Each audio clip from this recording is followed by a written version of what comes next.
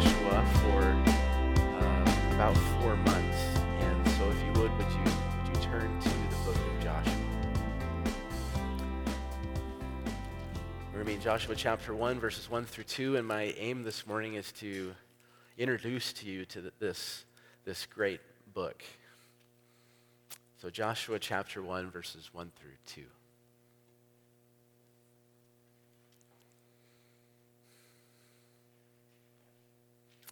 So hear the word of our God. After the death of Moses, the servant of the Lord said to Joshua, the son of Nun, Moses' assistant, "Moses, my servant, is dead. Now therefore arise, go over this Jordan, you and all this people, into the land that I am giving to them, to the people of Israel." Oh, Father, we ask that you would bless the preaching and the teaching of your word now. Amen. So I want to begin this series and begin this sermon with an opening illustration. And so I want to begin by telling you about a chair that used to sit in my living room. This chair was a marketplace find, and so it was a good deal. In fact, this chair was free, one of the best deals you can get on furniture. And this chair, it was, as I describe it to you, was light blue in color. Wasn't the most beautiful thing that you've ever seen. And it had a very strange shape to it. Its back only went up about halfway up your back. And it had a long bottom. So I think the idea was that you would sit there and that your feet would extend out over the bottom and the bottom would support it. And this bottom had a very pronounced arc to it. Now, here's the thing that you need to know about this chair. This chair was exceptionally uncomfortable. And that is, I think, to put it in too mild of terms, I think it may have been the most uncomfortable chair ever designed because you couldn't sit in it without something hurting. If you try to sit upright in it with your back directly against the back, after a while your back would hurt because only a little bit of was supported. And then if you tried to scoot down a bit to try a different position, then it would only get worse. And so no matter what you would do, no matter how you tried to contort your body to the strange shape of chair, it was just uncomfortable. Its size, its design, its angles just made this thing impossible to sit on, and we eventually got rid of it on Marketplace for free to someone else. And so the question is, well, why would we want to think about this chair? Well, I think this chair is helpful because it has something in common with the book of Joshua. Joshua is an uncomfortable book. No matter how you try to situate yourself in the book of Joshua, you will find discomfort. Joshua is a book full of hard, jagged edges and obtuse angles. It isn't a cozy book, nor is it a book that's going to fill you with warm, fuzzy feelings inside as you work through its chapters. It's not a book that you will hear someone say as they talk to you about their Bible reading plan, "Oh, I just love the book of Joshua. It's my favorite book. I just lived there for months." Joshua is a book that unsettles us and disturbs us. It is uncomfortable. And I want to begin our series by introducing you to some of the hard, jagged edges of Joshua. And I want to do that by taking you to 3 different scenes in the book. And so the first scene is the most well-known scene from the book of Joshua, the Battle of Jericho. I assume that everyone here is familiar with it. It's in every children's storybook Bible. Every Sunday school curriculum has a story on this battle, and you can picture the scene in your mind. There is the city of Jericho. It's imposing. It's a walled city. And then as we keep looking at this city, we see the men of Israel, and they're in this odd sort of formation with the Ark of Israel there, and they're walking around it. And they do this for 6 straight days. Day after day, they circle around this city. Then on the 7th day, they do this strange thing 7 times. They blow the ram's horns. They all shout at the top of their lungs, and then the walls of the city fall flat. And Joshua and the Battle of Jericho is included in every storybook Bible. Why? Because it's a great miracle. We see the Lord fighting for his people. Here is the power of Yahweh. He takes down the city walls. And we see great grace in this because Rahab the prostitute is saved from this destruction. She believed in the Lord, and she was rescued. And then we see the people of the Lord march on and go and take the land. It is great victory, and we're encouraged. And so as we think about the scene from that perspective, all is well. So far, so good. But if we go to the story and we read every single word of it, every single verse of it, it gets uncomfortable. Chapter 6, verses 20 and 21. The book says, "So the people shouted, and the trumpets were blown, and as soon as the people heard the sound of the trumpet, the people shouted a great shout, and the wall fell down flat, so that the people went up into the city, every man straight before him, and they captured the city. Then they devoted all in the city to destruction, both men and women, young and old, oxen and sheep and donkeys, with the edge of the sword." And you go down 3 verses, chapter 6, verse 24. "And they burned the city with fire and everything in it. Only silver and gold and the vessels of bronze and iron they put into the treasury of the house of the Lord." Did you catch what the book of Joshua just said? Think about the city of Jericho. Nothing living survived. Beasts of burden, all of them put to death by the edge of the sword. Even more, all people. And think about it, all people. That means children and babies, moms and dads, grandpas and grandmas, the aged, the infirm. Everyone who breathed was put to death by the edge of the sword. And then they burned everything with fire.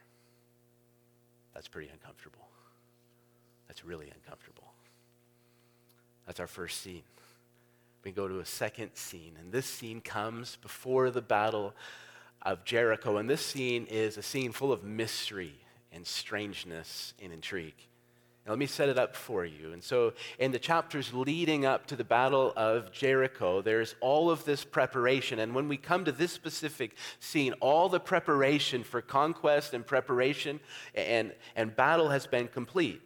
Joshua has sent spies into the land, and they have spied it out. The people have crossed over the Jordan into the land, and that was a great miracle in itself. The men of Israel all have been circumcised, and they've been brought into fellowship with the Lord. The Passover has been celebrated, and all the wondrous works of salvation has been remembered by the people of God.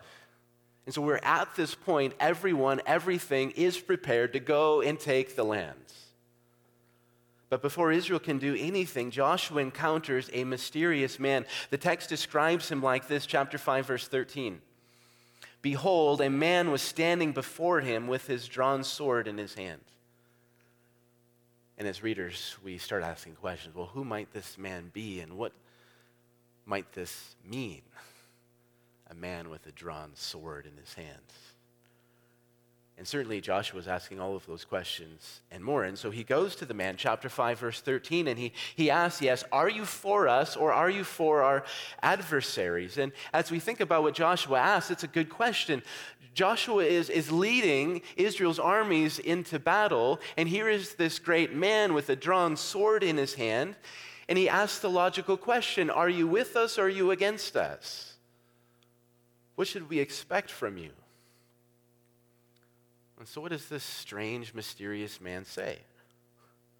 And here I think we get something rather uncomfortable if we sit with it and think about it long enough. This man refuses to cooperate with Joshua's question. He doesn't pick a side. Instead, he says this, chapter 5, verse 14, "No, but I am the commander of the army of the Lord. Now I have come." And if you're Joshua, that's uncomfortable. Are you with us or are you against us? No. And what does this mean? Well, it means I think that this Lord, this Yahweh of hosts, can't be co-opted. He can't be subjugated. He can't be maneuvered. Yes, he is going to fight.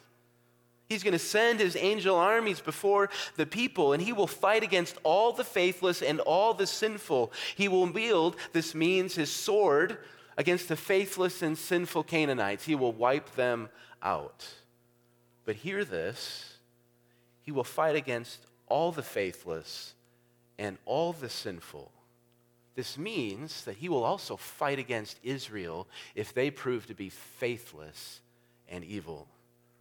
And in fact, we will see this truth in Joshua chapter 7 when a man by the name of Achan acts without faith and does something quite evil. What does the Lord do? He draws out his sword and he destroys this man and his entire household. And so what do we see here? We see the uncomfortable truth that the Lord will fight for his own cause. And this means then that the Lord is a deadly threat to everyone who walks outside his covenant. He will show no partiality to Canaanite, to Israelite. You act without faith, the commander of the Lord's army will be against you. And so that's a bit uncomfortable. So that's our second scene. We've got the Battle of Jericho. We've got the commander of the Lord's army. And I want to take you to the third scene. And our third scene, our last scene, comes at the end of the book of Joshua. And so at the end of the book of Joshua, the Lord has worked and Israel has gained the land. And now they're at rest in their homes, homes that they didn't work for or make. They inherited them. And as we think about it, Joshua's work is complete as a leader. He has now grown old. The text tells us this fact multiple times at the end of the book. And he is going to leave the scene because he is old. But before he leaves the scene, he gathers all of Israel to him, and he has one last word with his people. And so the last two chapters of the book of Joshua are Joshua's farewell speech. And as we think about it, it's only fitting that a man like Joshua gets a 2-chapter farewell speech. He was a great man. And so you can picture in your mind, Israel is gathered to Joshua, and Joshua, this aged, faithful man of the Lord, begins to speak to the people. And so what does he do? Well, he recounts the great deeds and wonders of the Lord. He strings together this story of the Lord's faithfulness to the people of God. He starts with Abraham, Isaac, and Jacob, and then he works into the Exodus story of how the Lord brought wonders to bear and drew a people out, them out from bondage. He moves and he talks about the Lord's faithfulness to their own generation, how he drove out the Canaanites before them. And then Joshua, this aged man, makes his appeal to the people. He's preaching to them. He gives all of these imperatives in these 2 chapters. He says, fear the Lord, serve the Lord, cling to the Lord, obey the Lord, love the Lord your God. And then we get these memorable words, the most quoted words from the book of Joshua, Joshua 24:15. Joshua takes his stand and he's calling to the people and he says, choose this day whom you will serve, whether the gods your fathers served in the region beyond the river, or the gods of the Ammonites in whose land you dwell. But as for me and my house, we will serve Yahweh. What an emotional scene. Try to picture it in your mind. Here's this aged, faithful servant of the Lord. He served the Lord for decades. He's standing before you. He makes his appeal. He recounts the Lord's faithfulness. He starts commanding you, and then he talks about himself. What happens? Well, as you read the story, the appeal works. The people are all stirred up. They are eager. They are moved, and they all cry out, Joshua 24:18, and they say to Joshua, we also will serve the Lord, for he is our God. Now, if you're a preacher, that's pretty exciting. Mission accomplished. You have this aim. You want to stir God's people up to serve the Lord. They're stirred up. They're saying, we will serve the Lord. What else could you want if you're preaching to God's people? He calls for love and faith and service, and the people say, we also will serve the Lord, for he is our God. But here it gets really uncomfortable. The aged man, Joshua, is standing before the people, and he is dissatisfied with them. And so he looks up on the people, and he speaks a severe and uncomfortable word to these people. Listen to what he says, chapter 24, verses 19 and 20. You are not able to serve the Lord. Just picture this in your mind. He's been preaching to them, calling to them. What does he say? You are not able to serve the Lord. Why? Joshua explains, for he is a holy God. He is a jealous God. He will not forgive your transgressions or your sins. If you forsake the Lord and serve foreign gods, then he will turn and do you harm and consume you after having done you good. That's kind of uncomfortable. And so as you think about it, I think uncomfortable is a good word to describe the book of Joshua. The book is full of uncomfortable deeds and actions and scenes and words. And so here's the question, as God's people, why would we want to go to this book and study this book if it's so uncomfortable? Why would we want to spend 4 months or so in this book saturating ourselves with all that God says in this book? Well, a few reasons come to mind. First reason is this: we need this uncomfortable book because this uncomfortable book is designed to shape and mold us, to change us, our character, who we are. We should expect that this book, the book of Joshua, is going to teach us how to live in this fallen world. Romans chapter 15, verse 4 says this: "For whatever was written in former days was written for our instruction, that through endurance and through the encouragement of the scriptures we might have hope." We should expect to be instructed from the book of Joshua. Even more, we can reason that without this book, we won't be able to grow up as mature men and women in the Lord. We should expect that this book is going to form us. The Apostle Paul writes in 2 Timothy 3:16, saying this: "All scripture is breathed out by God and profitable for teaching, for reproof, for correction, and for training in righteousness." Why? Well, that the man of God may be complete and equipped for every good work. We should expect that this book is going to grow us up in Jesus. We should be getting stronger and wiser from this book. In fact, the scriptures even call us to imitate some of the people we find in the book of Joshua. Hebrews chapter 11, verses 30 and 31 says this: "By faith the walls of Jericho fell down after they had been encircled for 7 days. By faith Rahab the prostitute did not perish with those who were disobedient, because she had given a friendly welcome to the spies." But I think there's even a more important reason. We need this uncomfortable book. Secondly, because this uncomfortable book reveals to us our God, his kingdom, and ultimately his Christ. In this book, we really get to see what the Lord has done. What this book does, page after page, it beckons to us, it's calling to us, come and see the works of our great God. Come and see. Even more, in this book, we get to see the kingdom of God. In provisional form, it is set before us in detail. What does it look like for our God to rule over particular people in a particular place at a particular point in time of history? The book of Joshua shows us. It shows us. Even more, this book readies us for and leads us to Jesus himself. We can be sure that according to 2 Timothy chapter 3, verse 15, that this uncomfortable book will make us wise for salvation through faith in Christ Jesus. That's what this book will do. And so as we begin this study, I want to begin by assuring you that this book will do you great good if you come to it with faith. Even more, I want you to feel that you actually need this book.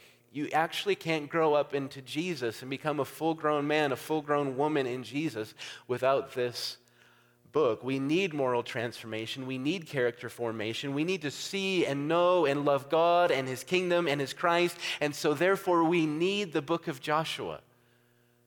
We can't live without the book of Joshua. Now we need to do more work here, because it's one thing to know that you need the book of Joshua. We're Christians. Okay, this is God's word. I need it. I can't live without it. But it's altogether a different thing to be able to get the good out of the book of Joshua. We know that there's good in this book, but how do we appropriate this good to ourselves? How do we get this good and apply this good to ourselves? And that's the big question. And I think the answer to that question lies in seeing Joshua as a whole. I think if we can just take our arms, and if we're able to wrap our arms around the entirety of the book of Joshua, the answer will become visible. Maybe to you even this morning, the answer will become obvious of how we get the good out of the book of Joshua. And so what I want to do as we start this series is I want to give you a sentence that sums up, I think, the book of Joshua. And I think this sentence is, as we meditate on it, is going to teach us how we appropriate the good out of this book to ourselves. And so the sentence is this: God gives to his people the promised inheritance through a faithful leader who brings the judgments of God upon the land. So God gives to his people the promised inheritance through a faithful leader who brings the judgments of God upon the land. I just want to work through that sentence, breaking it up into 4 pieces, working through it slowly. We're going to spend months working through this sentence, but just giving you an overview, just to give you a taste of how we'll be able to appropriate this book to ourselves. So the first piece of that sentence is this: God gives to his people the promised inheritance. And so the inheritance is the land. And the land, as you look at the book of Joshua, is central to the book. The whole book can be outlined in reference to the land. So in chapters 1 through 4, what does Israel do? It crosses over into the land. Then in chapters 5 through 12, the Lord gives the land, and Israel inherits the land of Israel through holy war. In chapters 13 through 21, specific and what may seem to us tedious descriptions and allotments are given to Israel. But the land is allotted to them, and then they take rest in the land. And then in chapters 22 through 24, instructions and directions are given to Israel. Why? So that they might serve the Lord in the land and so keep their inheritance in the land. Now, how does this help us? Well, it helps us in a couple different ways. First of all, this helps us because this moves the story of the Bible forward. Remember, Abraham was promised a land, and what does God do in the book of Joshua? He is following through on his promise to Abraham. He is giving the land to his children. And so what is the book of Joshua preaching to us? Again and again, chapter after chapter, even when we get to these frustrating chapters of chapters 13 through 21, where we get all of these descriptions of these places and cities and boundary markers, the book is preaching this: God is faithful. What he promises, he gives. And there's application for us there all over the place. We need to know the faithfulness of God. But I think there's more for us here as we think about the land.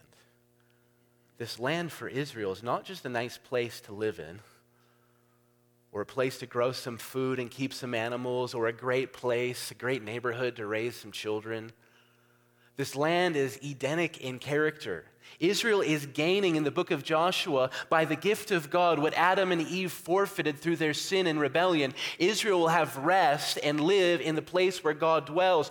God is giving Israel a new Eden in this land. And this has immediate impact upon us. Because when we read this book with our eyes upon the whole storyline of the Bible, what we see in the pages of Joshua is just a type, a shadow, a foretaste of what is to come. We can think about it like this: the land of Canaan is just the taking of the beachhead. Think about World War II. It's like the storming of taking the beachhead. But what's the goal if you're storming a beachhead? It's not just taking the beachhead. You got your eyes on bigger and greater things. And as you read the whole Bible and you connect Joshua and the inheritance in Joshua to what God is doing in all of Scripture, we see this: God's aim is to give the whole world to his people. And his aim is that the whole world will become a new Eden. So what we see here is a type of what is to come. And as we think about it like that, we're actually drawn into the story of Joshua because it shares all these similarities with our own position. And this is the very hope of the gospel. 1 Peter 1, verses 3 through 5, we have been promised as God's people an inheritance imperishable, undefiled, unfading, that will soon be revealed to us. And Peter is intentionally borrowing this word from the Old Testament, like books like Joshua, inheritance. And so sure is this promise. You have to love what Paul says in 1 Corinthians chapter 3, verses 21 through 23. He's arguing with these fleshly Corinthians, and he says this: all things are yours, whether Paul or Apollos or Cephas or the world or life or death or the present or the future. All are yours, and you are Christ, and Christ is God's. Did you hear what Paul said? What's yours? the world. It's yours. What is God doing? He's going to take the world for himself. It's going to be a new Eden, and God's people are going to dwell there in his presence. And so what the book of Joshua is doing is it's pointing us forward at every single point to the inheritance that will soon be ours through Jesus Christ. And what is that? A new heavens and a new earth and resurrection. Resurrection. So that's the first piece of the sentence. God gives to his people the promised inheritance. That should help us read this book and fill us with excitement as we think about what God is doing in this book. We can add, God gives the promised inheritance to his people through a leader. So there's no secret to who the leader is in the book of Joshua. It's Joshua. Joshua is before our eyes throughout the entirety of the book. It is Joshua who succeeds Moses and takes up the reins of leadership. It is Joshua who speaks with the Lord and who speaks to the people on behalf of the Lord. It is Joshua who the people must listen to upon threat of death. It is Joshua who leads the people of God into battle. It is Joshua who gives the land to the people of God. Finally, it is Joshua that the Lord exalts, chapter 3, verse 7. And as a result, the fame of Joshua is spread throughout the entirety of the land of Canaan, chapter 6, verse 27. And I think it would be no overstatement to say that the fate of Israel and the whole project of conquest rests upon the shoulder of one man, Joshua. Joshua's success is Israel's success. Joshua's victories are Israel's victories. And if Joshua were to fail, Israel too would fail. Joshua is, as we survey the book, the Lord's chosen instrument of salvation. And Joshua's name gives testimony to this fact. Joshua. What does it mean? Yahweh saves. Yahweh is salvation. Now, this is where it gets interesting for us. If you take Joshua's name in Hebrew and then you render it in Greek, you get something like Iesus. And then if you take Iesus in Greek and you translate it in English, what you find our English translations giving is Jesus. And the point is this, it's a simple one. Jesus and Joshua share the same exact name. We miss it in our English translations because we read the book of Joshua, it says Joshua, and then we get to the New Testament, it says Jesus. But in Hebrew, it's the same exact name. Yahweh is salvation. And as we look at the story in the book of Joshua, they share more than just a name. Jesus is the greater Joshua. And so Joshua succeeds Moses. And as we think about it, Jesus is the greater Joshua who succeeds not just Moses, but succeeds all the prophets and overshadows all the prophets. He is the great prophet to come. We see Joshua in the book leading God's people into victory and rest. And Jesus is the greater Joshua who leads God's people into battle and secures for them a greater victory and a perfect rest. And as we think about it, it is most appropriate to say that everything rests upon the shoulders of the greater Joshua. The greater Joshua's success is our success. The greater Joshua's victories are our victories. And what this book is going to do again and again and again is going to lead us to think about the greater Joshua to come, our Lord Jesus. So that's the second piece. God gives the promised inheritance to his people through a leader. We can add a third piece. God gives the promised inheritance to his people through a faithful leader. Faithful leader. Faith reigns supreme in the book of Joshua. In this book, we get a full picture of faith. For example, in Rahab, we learn that faith flees judgment and calamity and hopes in God. In Achan, we learn that unbelief and disobedience that springs up from unbelief causes the anger of the Lord to burn. In Caleb, we see the work of faith. Faith does what? It grabs hold of the promises and gets to work on them. Even more, we see in this book the practical outworking of faith. Faith obeys the word of God and dutifully fulfills the law of God. Faith shuns fear and worry and fright. Faith makes a man strong in the Lord. Faith gives courage and boldness. Faith makes the heart large and willing to risk everything upon the Lord. And all of this is exemplified in the man Joshua. The book begins with the charge, and we'll look at this closely next week. Chapter 1, verse 7.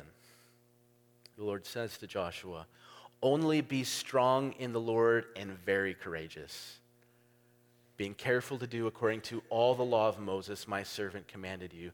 Do not turn from it to the right hand or to the left." What is the Lord commanding Joshua? Keep faith. Keep faith. Do it. You must do it. And the amazing thing about the book of Joshua is Joshua actually does it. He actually keeps faith by and large throughout the entirety of the conquest. We see an amazing work of God's grace in his life. In fact, because Joshua keeps the law of God by faith, at the end of the book, Joshua is transformed. Joshua chapter 24, verse 19. As the book starts, he is called the assistant of Moses, the successor of Moses. But when the book ends, he stands on equal footing with Moses. He is called, chapter 24, verse 19, the servant of Yahweh, the same title that Moses received. And so as we study this book and as we look at Joshua, we should expect to learn about faith. What does it look like to practice faith practically in a fallen and twisted world? And Joshua sets an example for all of God's people. In fact, this book is going to call us to faith, for that is what Joshua will do. He's going to come to us, chapter 24, verse 15. He's going to say to us again and again throughout this story, choose this day whom you will serve. He's going to be preaching to us. Are you going to keep faith? Are you going to trust the Lord? Do you actually live by faith in this world? So that's our third piece. God gives the promised inheritance to his people through a faithful leader. And this brings us to the last piece of the definition. God gives the promised inheritance to his people through a faithful leader who brings the judgments of God upon the land. And so war, or to be more precise in the book of Joshua, holy war, is a defining feature of the book. Israel inherits this land that God has given to them, not through negotiation or treaty or purchase, but through sword and blood. Sword and blood. And we're going to talk a lot about this, but we can just say this. Many see in the pages of Joshua barbarity and genocide and evil, but for the Christian, none of these words stick. In fact, I'll just put it out here like this. What Joshua does in the pages of the book of Joshua is good and right and holy, noble, praiseworthy. And we can say this, all of the war we see, because Joshua is not acting according to his own dictates or reason, but he is acting this way in bringing this war upon these people because God told him to. And the Lord commands the destruction of these people. Why? Well, God is not a genocidal maniac. He does it for one simple reason: their profound sinfulness. Why must these Canaanites die? Because they are sinners. And what we find in the pages of Joshua is nothing other than God's faithfulness to the promise he spoke, the first promise he gives as the Bible begins, Genesis 3:15. I will put enmity between you and the woman, between your offspring and her offspring. He shall bruise your head, and you shall bruise his heel. What is the Lord doing? He is intensifying the conflict between the two lines, the godly seed and the seed of the serpent. And here we see in provisional form the victory that God will bring as the line of the serpent is destroyed. In fact, the holy war we see in the book of Joshua actually prepares us for Jesus.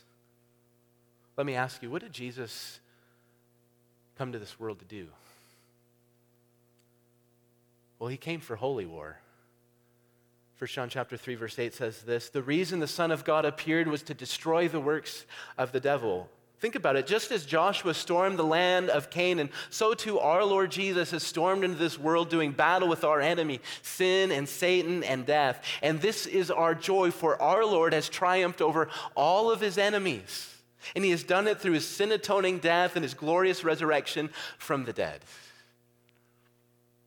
And just as Joshua in the book bids Israel to share in the victory that the Lord is working through him, I love this scene in Joshua chapter 10. There are these these kings, and they gather together and they conspire and they move against the people of Israel.